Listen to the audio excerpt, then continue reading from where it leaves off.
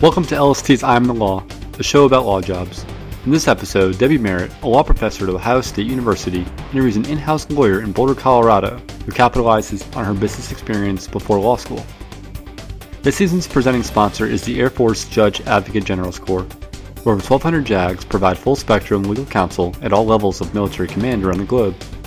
Learn more at airforce.com/JAG or facebook.com/USAF-JAG.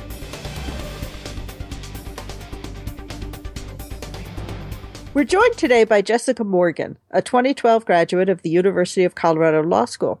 Jessica is Vice President of Legal at Boulder Brands, a publicly traded food manufacturing company with brands like Smart Balance and Glutino. Jessica, you landed in-house without first working for a law firm, which is somewhat unusual. Why did you choose that path? When I graduated from my undergrad, I'd studied business and fully intended to kind of practice in the business arena. And after about 7 or 8 years doing various things in the business realm, the opportunity to go to law school sort of popped up for me. I had a vision going into law school that I really did want to end up in-house. I just felt it was a great fit for me to be more of a generalist, being able to really draw on my business acumen that I developed over the years before going to law school. In my time in law school, I explored different things just to make sure that that was really what I felt strongly about. So I felt like I did a nice sampling of a few things, but really felt strongly through law school. And then as I neared graduation, that in-house really was the best fit for my skills and interests. So I pursued that pretty aggressively. Now, how did you persuade a company to hire you so quickly out of law school? Traditionally, companies have hired in-house lawyers only after they've had several years in a firm. My first job out of law school was actually in a quasi-legal role. So it was intended to be kind of split business and legal. They were really interested in the fact that I had some business experience and they had some legal needs, but that wasn't going to be sort of the focus of my position. But I took the job knowing that that would at least get my foot in the door and allow me to have something on the resume that was in-house, even though the legal side of things wasn't my primary responsibility when I took the job. Then I was able to actually leverage that into the role at Boulder Brands, which it was a very startup environment here. And so I think that they valued that I had some business experience in my past, and they saw from my resume and the courses that I sought out or the activities that I was very serious about being in-house and trying to be as well versed in the issues relevant to an in-house position as you possibly can be without having years of firm experience. And I think they really saw value in having someone that had a very practical approach to legal issues in a company. I think it can be equally hard to leverage into an in-house position if you have really specialized skills. This company was interested in someone that had a pretty broad, generalist sort of point of view. I've actually noticed a little bit of that in terms of the career paths of my own graduates, that some companies are now hiring people right out of law school because they're finding that generalist approach, especially if the person has the kind of business background you have, and they don't want the person who spent 5 years in a big corporate firm because they're very specialized and not what they're looking for. I would actually absolutely agree with that, and I'm seeing that here. We're located, headquartered in Boulder, Colorado. There are a number of companies here that have hired my peers. Maybe they've had a year of firm experience, but some without firm experience at all. For that reason, they've got a senior attorney that's running the department, but they want someone that can quickly learn a variety of different things. And they're willing to train in certain areas, but they're really focused on flexibility and curiosity. Jessica, despite this trend, you did bring some rather unusual experiences to the workplace when you graduated from law school. Tell us a bit more about the type of business experience you had. It's funny, I don't have just one sort of experience. I kind of had a spider web approach to my career prior to law school. I started out in a consulting firm in Boston doing IT consulting of all bizarre things. It allowed me to leverage into a product and project management role that's really kind of where I stayed throughout the rest of my pre-law school career. So I worked in publishing, doing more of marketing project management. And then I actually ended up in the real estate development field. So I was working for some large developers that owned hotels throughout the United States, and we would develop the project with them and then do a lot of the licensing work. So we built Ritz-Carlton hotels. So I dealt a lot with Marriott Corporation that owns Ritz-Carlton now, doing a lot of licensing deals, real estate deals. So that's actually where the light sort of went on for me for law school, thinking like, this is really interesting and fun to me. It just segued into the law school experience. Tell us now how you've put that into play. What kinds of things do you do day to day? Well, it changes every day.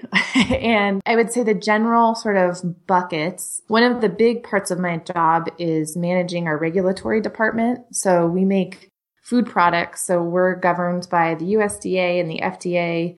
We have manufacturing facilities. So we've got OSHA issues, health and safety issues. So the regulatory and compliance side of the work that I do is the most varied and I think can be really interesting. I have a couple of employees that report up to me that work on our labels, making sure they're compliant and that they're not deceptive. That sort of spans out to advertising. How do we talk about our products, our websites, making sure that, we're not running afoul of FCC regulations. I work on a lot of our HR issues. So we have internal manufacturing, and then we also manage external manufacturing partners. So we have a lot of employees that work in manufacturing facilities and then corporate employees as well. We have a board of directors because we're a public company. So there's a lot of executive comp issues and just general comp issues that I work on. In both of these areas, I suspect that you work with a number of non-lawyers, that there, as you mentioned, there are some people who report to you on compliance, and there may also be people who do HR. How does that interaction go between lawyers and non-lawyers in a company who are working on law-related issues? Our regulatory and HR people are just fabulous. In a lot of ways, it's sort of like the relationship that we have with our outside counsel experts on certain issues. There's no way as an in-house lawyer that you can be deep and versed on every issue. You understand the issues globally and you become an expert at issue spotting, but you really rely on your partners in the company to be the deep subject matter experts. I rely on my team to be up to date on how regulations are changing or what's going on. And then I do additional training to make sure that I'm comfortable that they're on top of things. But really it's a partnership and they're teaching me more than probably I'm teaching them because they're versed in it every day and really working with the issues on a granular level. You mentioned that this is similar to your relationship in some ways with outside counsel. That must be a third bucket that you work in, your relationship with outside counsel. For example, we rely on our outside counsel for litigation and a lot of our securities work. As a public company, we take those two areas very seriously. They are the deep subject matter experts. We rely on them to really get granular, but report up to us. And then we work with them on kind of decision making. Ultimately, we make the decisions with our business partners on which direction we want to move with something or if there's a risk associated. Our job as the in-house team is to really educate our business partners and our CEO and the board in their decision making, knowing, what risks are out there or what the legal ramifications might be. Do you find that the outside counsel are too cautious from a business perspective? We've carefully selected our outside counsel. They are very practical. We've worked with folks in the past that aren't, and we tend to not work with them again. We're not afraid of paying bills and we're happy to pay for very good work. But if answering a simple question becomes a full-scale memo unnecessarily, we're probably not going to work with that firm again. Over the years, we've worked with the same people on a daily basis. Once you really find that good partner, it doesn't make sense for us to really shop legal services around if we're comfortable with what we're getting. So you don't do those beauty contests for representation. You found people that work well for you.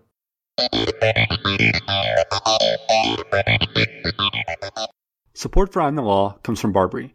Barbary is committed to legal education throughout the entire legal life cycle, delivering pre-law skills, law school study aid resources, a bar review course, and continued professional development and certifications for practicing attorneys around the world. Visit barbary.com for more information.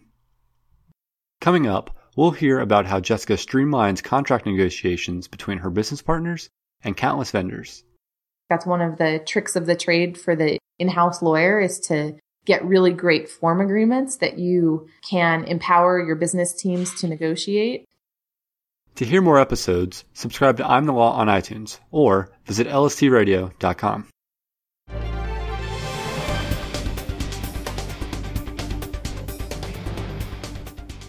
People in the legal field talk about how power has shifted over the last generation from law firms to in-house counsel, that you're really in the power seat now deciding who gets the business. Do you have that perspective? And if so, how do you feel only 3 years out of law school calling the shots? I would tend to agree with that, especially in a company our size. I mean, we have a pretty sizable legal spend. If we don't enjoy working with a firm or don't feel like we're getting good quality work, that could be a sizable amount of business that we would move away from a firm. So there is some element of quote unquote power in that. I think that you can have a pretty deep understanding quickly of how you're going to work with someone. Even though I might not have extremely long tenure outside of law school, knowing the chemistry and the quality of work that we're getting out of a firm typically becomes apparent pretty early. We need someone that understands our business deeply, and we don't have to kind of reiterate the same points over and over, but we can pick up a call and have a pleasant conversation with, but that quickly gets to the point. Those are the firms that are very valuable to us. Moving back to your job in-house, tell us about some of the other buckets of your work. I think we've covered regulatory work and supervising outside counsel. What else is making up your week? We have a pretty robust intellectual property portfolio. So keeping up with our trademark filings and licensing agreements, trademark agreements related to advertising. It's not as time consuming, but it's really fun. And there's a lot of interesting issues there. A fair bit of co-branding with other companies. So there's a lot of actually in-house to in-house interaction there, which has been really fun over the years. That sounds like a particularly interesting aspect of your work. Give us an example of how you've worked with in-house counsel at another company. A pretty recent deal that we worked on was with Pizza Hut, and it's public now, so I can talk about it. But we did a big co-branding project with Pizza Hut. So Pizza Hut started using our gluten-free crusts that our Udi's brand makes and markets.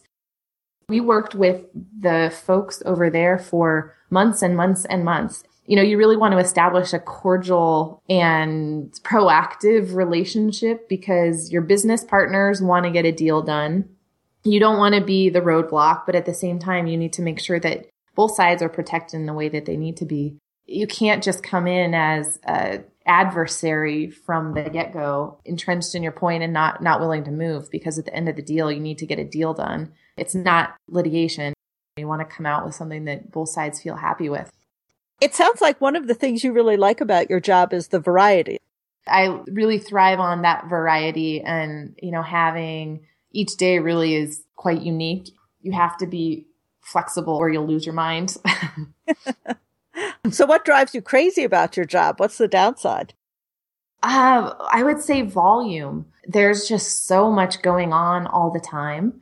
Lawyers just by nature are very fastidious and type A, and you want to have everything perfect, and you don't want there to be anything left undone. And as an in-house lawyer, I think you have to give up on a little bit of that and sometimes give yourself a break, because dealing with the volume is just too overwhelming. You just have to be a ruthless prioritizer. But that would be one thing that does get frustrating, is I just wish there was more time in the day. So the old story that when you go in-house, you can work just from 10 to 5 no longer holds. I think that is a myth. From what I understand from other in-house lawyers, they would also agree that that's a myth. I think that those jobs still are out there, but my experience and the folks that I talk to, you're not at the whim of clients necessarily. Maybe you get to be more selective about when you work. You can plan your work a little more predictably. I do think that's a benefit of being in-house, but I still think it's on par with any law firm as far as the hours go. And you're with an exciting company that's growing and doing new things. I think it would be hard to put the work down. It sounds fun. Yeah, it really is. In fact, you mentioned earlier that there's a bit of a startup mentality at your company. Tell us a little bit of what you mean about that. Our company has really grown through acquisition. When I started, which now is about 3 years ago, we were in a small little house, actually, a few miles away from our big corporate office now. We were in the process of doing one of our bigger acquisitions. And so that was actually why I was brought on, was kind of to help with that. There was a lot going on there. With that, having this sort of acquisitive nature, we acquire a lot of brands that have folks in there that are just entrepreneurs at heart. They want to try things. They want to take risks on different things. And that's just been a characteristic that's very valued here. Our former CEO, that was something that he just drilled into everyone, was to really have that entrepreneurial spirit and try to think outside the box and be the fastest to market and really push on some of those things that conventional food companies can't do. We also actually established about 2.5 years ago a small venture capital fund inside the company, modeled after the Google Ventures model, where the company set aside some money, and we have actually another partner in the fund, and we do small equity investments in other startups. The theory and the thought has always been to, number one, stay connected to entrepreneurs that are just in the very beginning stages of growth. But then number two, it could be a breeding ground for companies that we may want to acquire in the future. So you get some off the wall things that come your way to evaluate, but it makes it, really interesting. And there's a lot of passion behind it too, which is great. But with that too, you need some disciplining mechanisms too, which is something that we've had to work on in the past as well. We've talked about a lot of the areas in which you work as in-house counsel. What else rounds this out? We've got IP, we've got supervising, outside counsel. Tell us about any other aspects of your job. I would say the other area that really takes up a bulk of my day would be just general contract negotiations. We work with external manufacturing partners, ingredient suppliers, marketing agencies, any vendor supplier relationship you can think of, we probably have.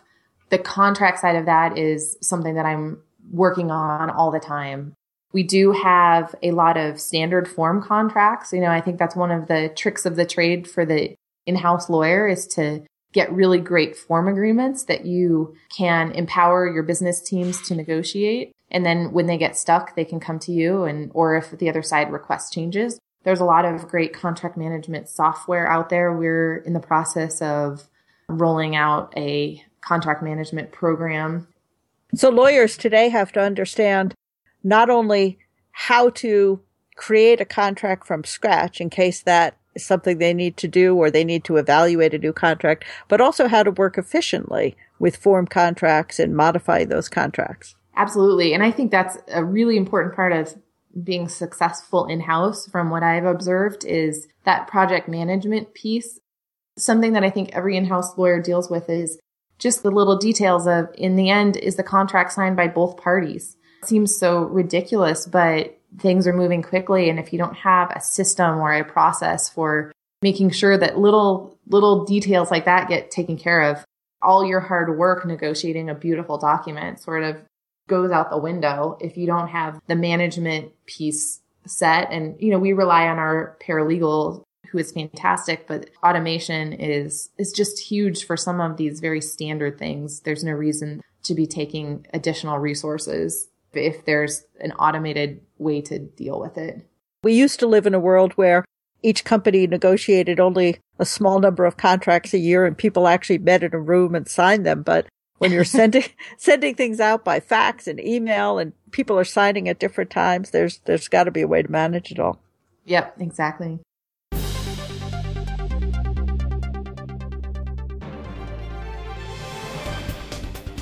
Thank you to our presenting sponsor, the United States Air Force Judge Advocate General's Corps. Thank you also to Barbary and top-law-schools.com.